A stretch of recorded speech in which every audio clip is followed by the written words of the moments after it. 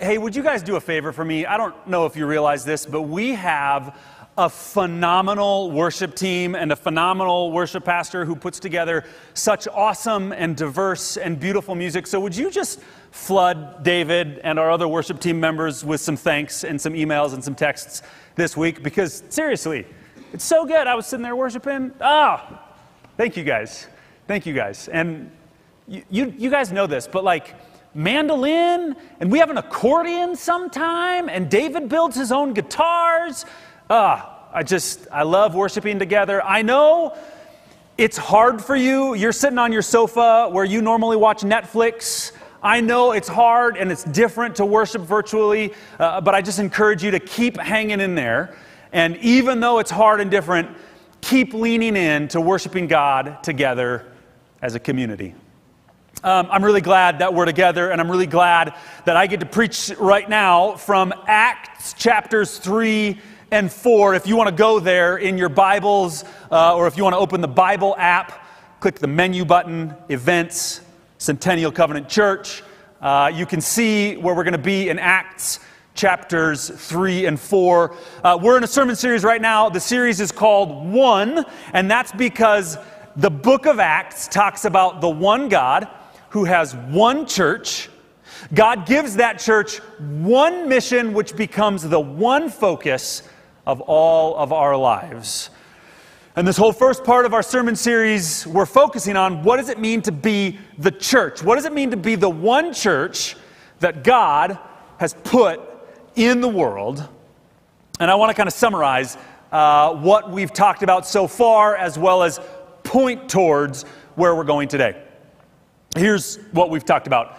The church is a community of people who, through repentance and baptism, live lives empowered by the Holy Spirit and devoted to Scripture, community, generosity, and prayer. That's where we've been. Where we're going today is that the details of their stories, the people in the church, the details of their stories demonstrates the power of God. And here's what I'm going to challenge you to say right now. Maybe your kids are going to throw a coup before the end of the sermon. Maybe you're going to fall asleep on the couch. I don't know what's going to happen. So if you miss the rest, here's the punchline of today's sermon. The details of your story, the story of your life, demonstrates God's power.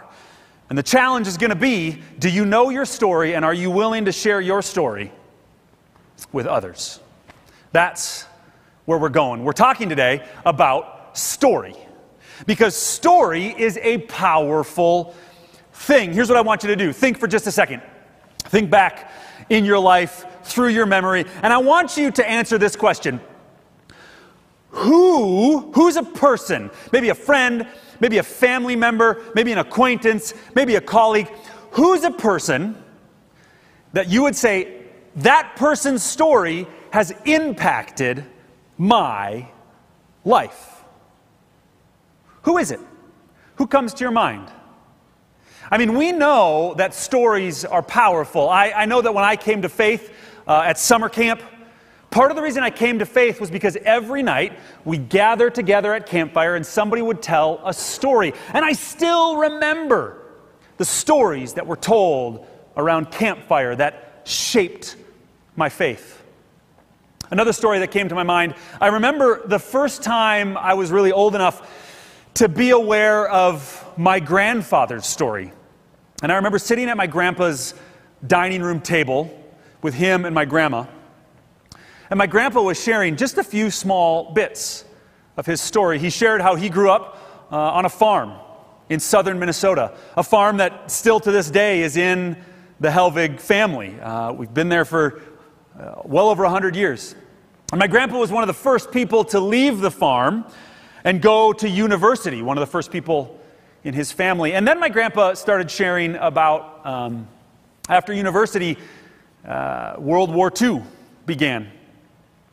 And my grandpa, reflecting on his experience of the war, shared how he was had some regret because he didn't go to fight in the war when many of his friends had gone to fight, and he felt a little bit of regret or maybe even shame about that. And then I remember my grandma cut him off and said, hold on. You got a chemical engineering degree.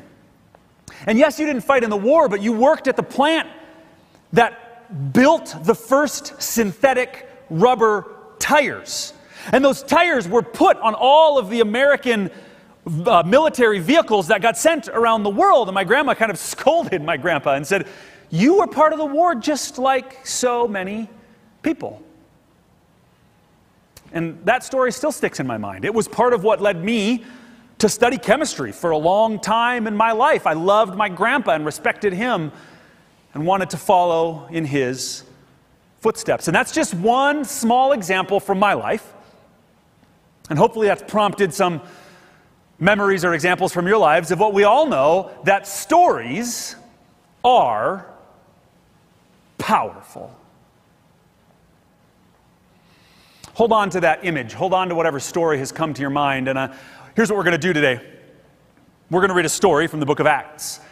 The book of Acts is filled with stories that dozens, if not hundreds, if not in some cases thousands of people saw with their own eyes, experienced standing there, and stories that have been transforming the lives of people for generation after generation. We're going to read a story from the book of Acts, and after that, we're going to reflect on the significance of that story, and I'm going to challenge you to then reflect on the significance of your story as well. So, let's go now to Acts chapter 3. We're going to read verses 1 through 10, and the words are all going to be on the screen.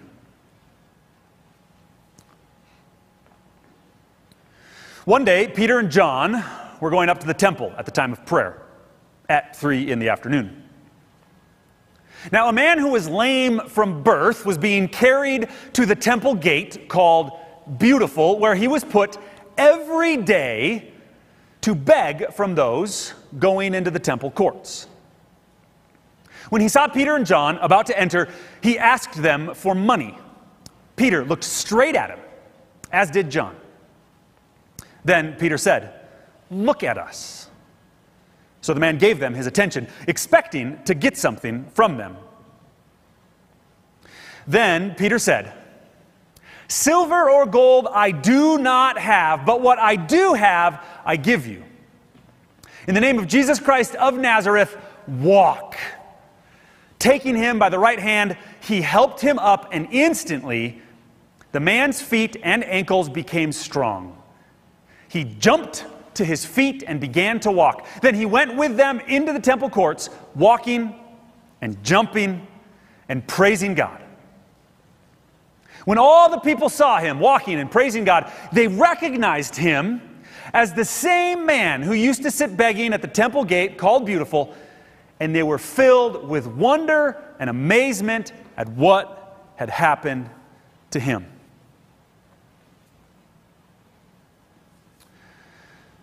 So the story goes, Peter and John are going to the temple. Now, if you've been around the Bible much, the New Testament much, you know that the temple, we are in Jerusalem, and the temple is the center of the ancient Jewish faith. Going to the temple was something that every Jewish person with regularity did in their lives. And going to the temple was always one of the most important things you could do in your life as a Jewish person. And as Peter and John, two of the leaders in the ancient church, as Peter and John are going to the temple, we know from the rest of Acts, we know that they're going to the temple because they're going to participate in prayer, and they're also going to preach the name of Jesus. And when they go to the temple, it says, he saw Peter and John, and he asked them for money. So at the beginning of this man's story, what we find is he is not given a name. We learn a little later that he's actually been lame from birth, and he's been begging as a way to survive for 40 years. And here's the conclusion we have to make. this unnamed beggar who cannot walk, according to society, is a nobody. They don't even know his name. And he sits at the temple gate and probably is ignored and passed by and forgotten by the majority of people on the majority of the days of his life. We're about to hear the story of a person who, according to society, is an absolute nobody.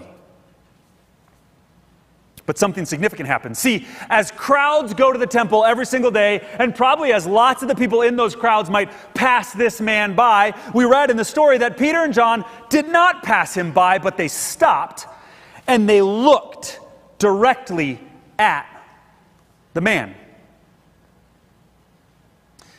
Both Peter and John gave this man their attention, and that's significant because it challenges us to pause and consider.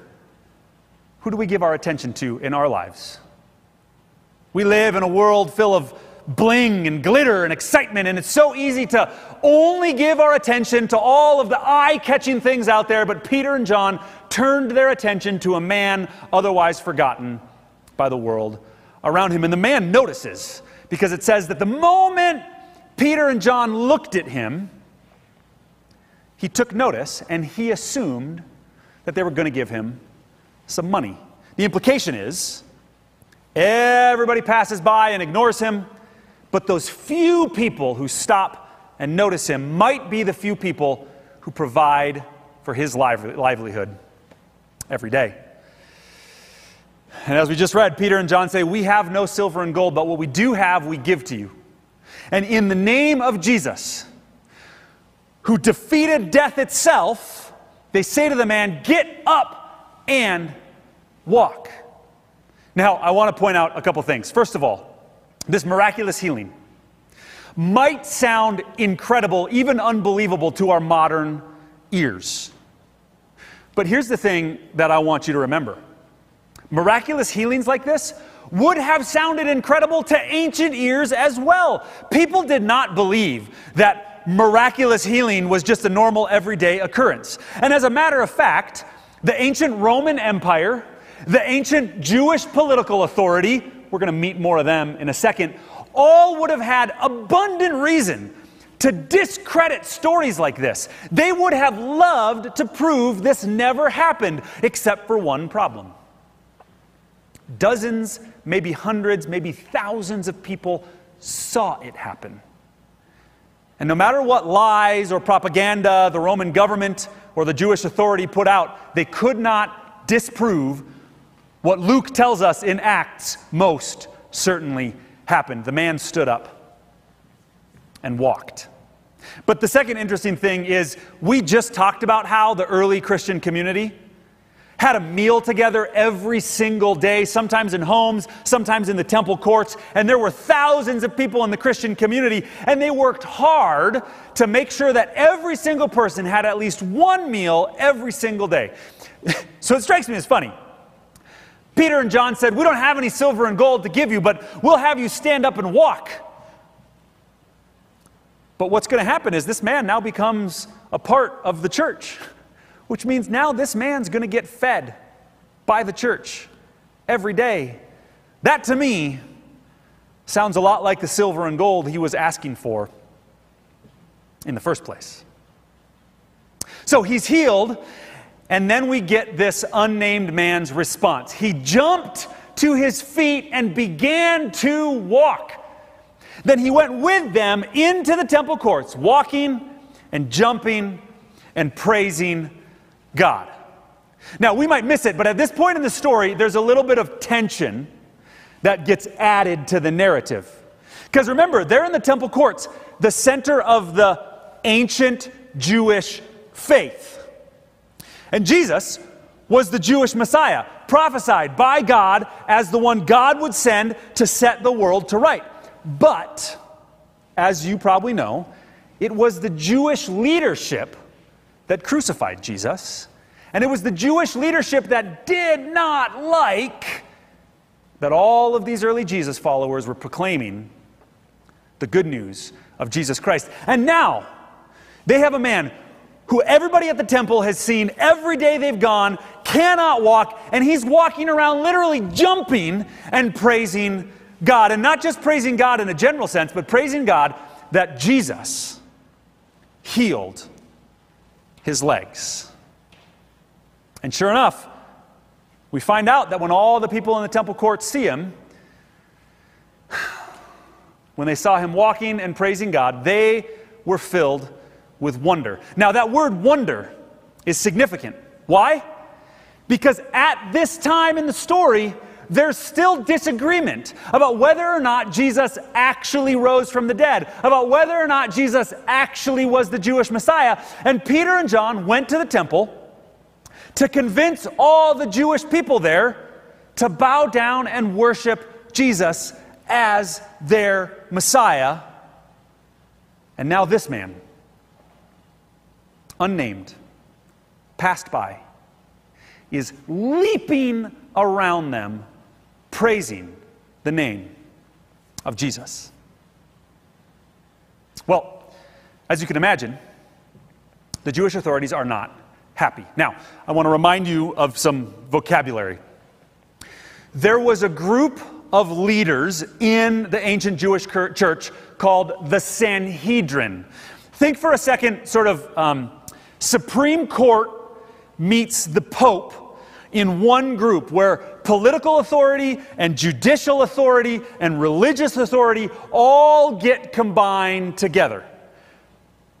And the Sanhedrin has the power to enact law among the Jewish people. Well, we're going to find out that because Peter and John healed this lame man, and because the lame man is preaching the name of Jesus, and Peter and John are preaching the name of Jesus, thousands of people are committing their lives to follow Jesus. Well, the Sanhedrin doesn't like that very much.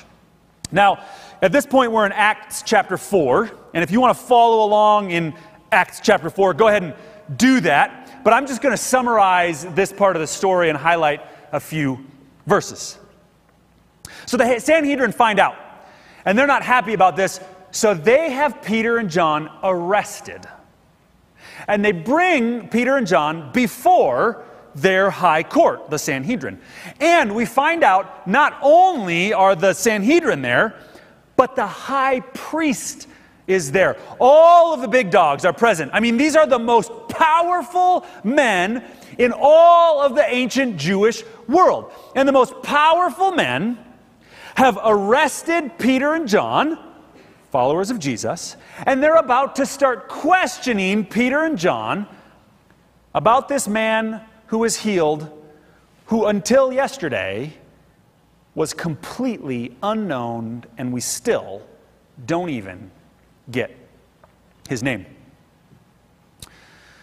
So the Sanhedrin, they say to Peter and John, "By what power or what name did you do this?" Now, when they asked that, here's the answer they wanted. The Sanhedrin knew the answer, and this is the answer they wanted. They wanted Peter and John to say, "We do this by the name of God, the name of Yahweh, the name of the Lord, the Father of Abraham, Isaac, and Jacob." The Sanhedrin wanted the good Jewish answer. But Peter and John aren't interested in doing what these bullies are pressuring them to do. Peter and John give the answer that they know to be true. They say, if we are being called to account today for an act of kindness shown to a man who was lame, and if we are being asked how he was healed, then know this: you and all the people of Israel, it is by the name of Jesus Christ of Nazareth, whom you crucified, but whom God raised from the dead, that this man stands before you healed. Think about this for a second. If you'd been in Jerusalem the day before this happened, and if you'd walked by the temple gates like so many people, and if you'd come upon this beggar whose name you didn't know, whom thousands of people passed by, and if you'd asked that beggar, "Hey, excuse me, sir, tell me, what's the significance of the story of your life? If you'd asked them that, I mean, this isn't in the text, this is just me reflecting on what I'm seeing. If you'd asked this man, he'd have said, you know what? I don't know if my life has much significance. I depend on people to lay me here every day, and I have to ask for food, and we know that is a challenging, it requires courage and fortitude to do that, but I can imagine this man after 40 years might have been discouraged. But the same man who may have the day beforehand thought his life story had no power, just now found out that the story of his life was now impacting the most powerful Jewish leaders in the world of that time. So what we realize is, even though this is an unnamed beggar, his story demonstrated God's power to many, many people. And here's what I want us to consider.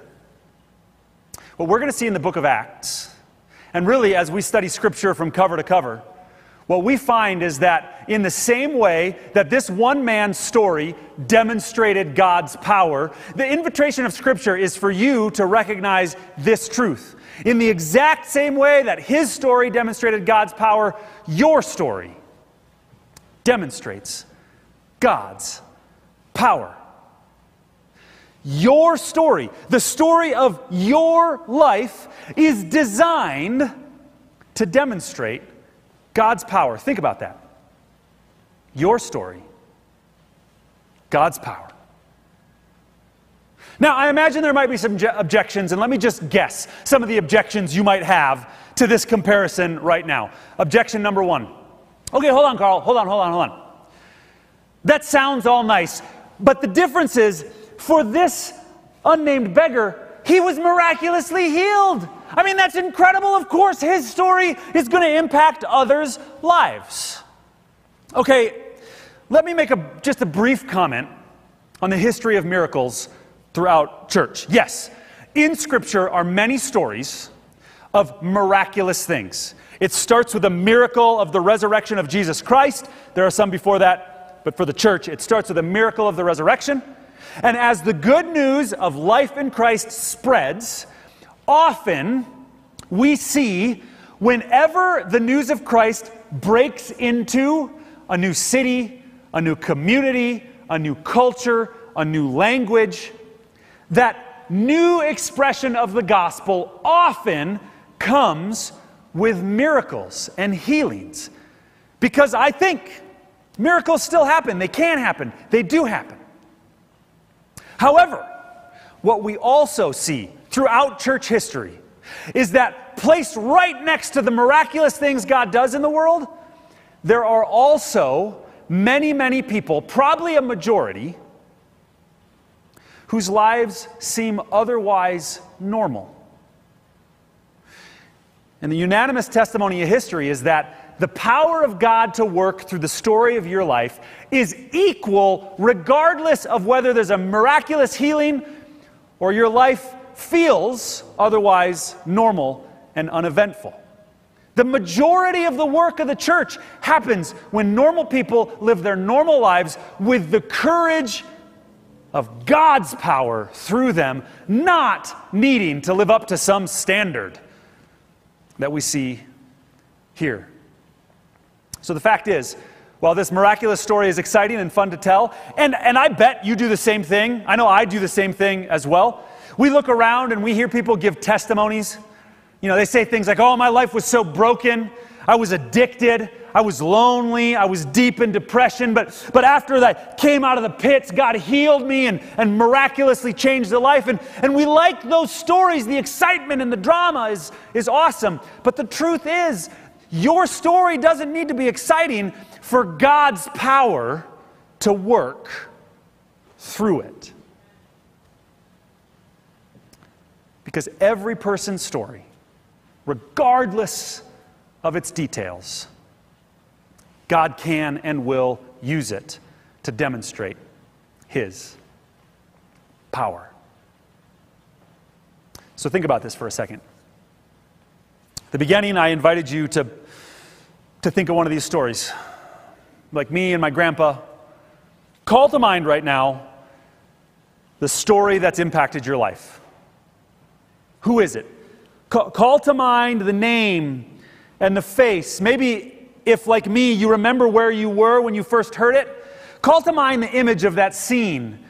You know, I was sitting around the dining room table. I can picture the carved backs of the chairs of my grandparents' dining room.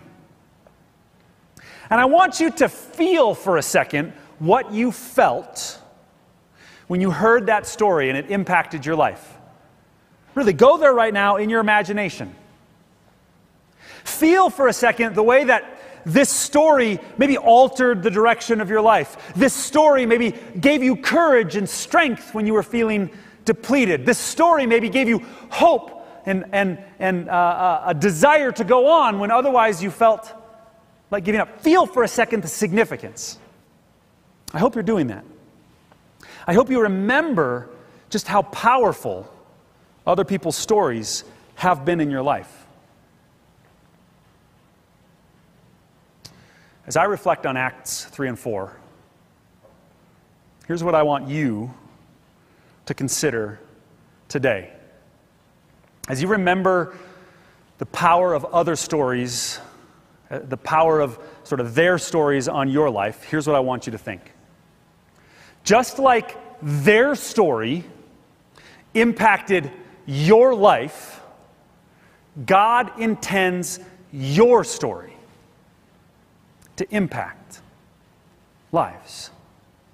God doesn't need your story to be anything except what it actually is. And if you are willing to faithfully share your story about how God has been present in your life, then God will use it to demonstrate His power, not because of whether you think it's good enough or exciting enough or dramatic enough, but because God has chosen to show His power in this way. Just like someone else's story has powerfully impacted your life, God intends for your story to impact lives. So here's what I want you to do. I've got a few kind of takeaways. First, we've talked about this a ton of times in the history of Centennial Covenant Church. And there's an activity many of us have done. It's called the spiritual timeline. You might have done it at a discovery retreat. You might have done it at the Awaken and Activate seminars. It involved a huge piece of cardboard and all these sticky notes. If you ever did that as part of this church, please go home, pull that timeline out, and remember just how powerfully you have seen God at work in your life.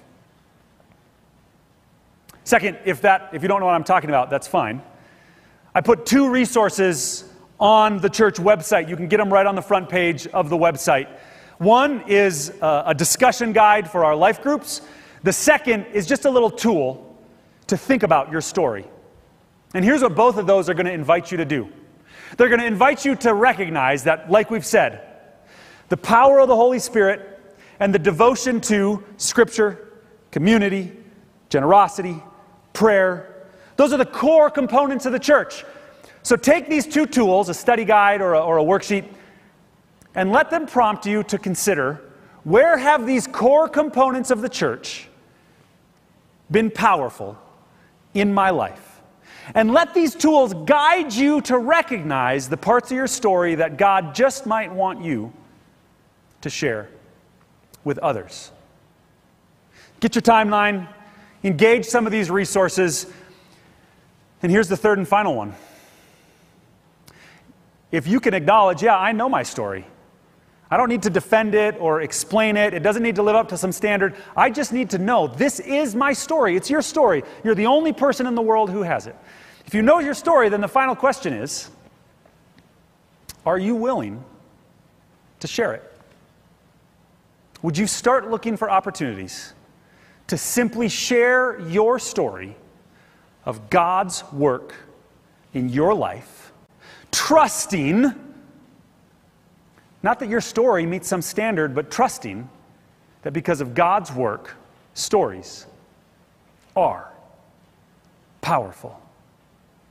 Your story in God's hand is powerful. Would you look for the chance to share that story so that God's power might be known? Pray with me.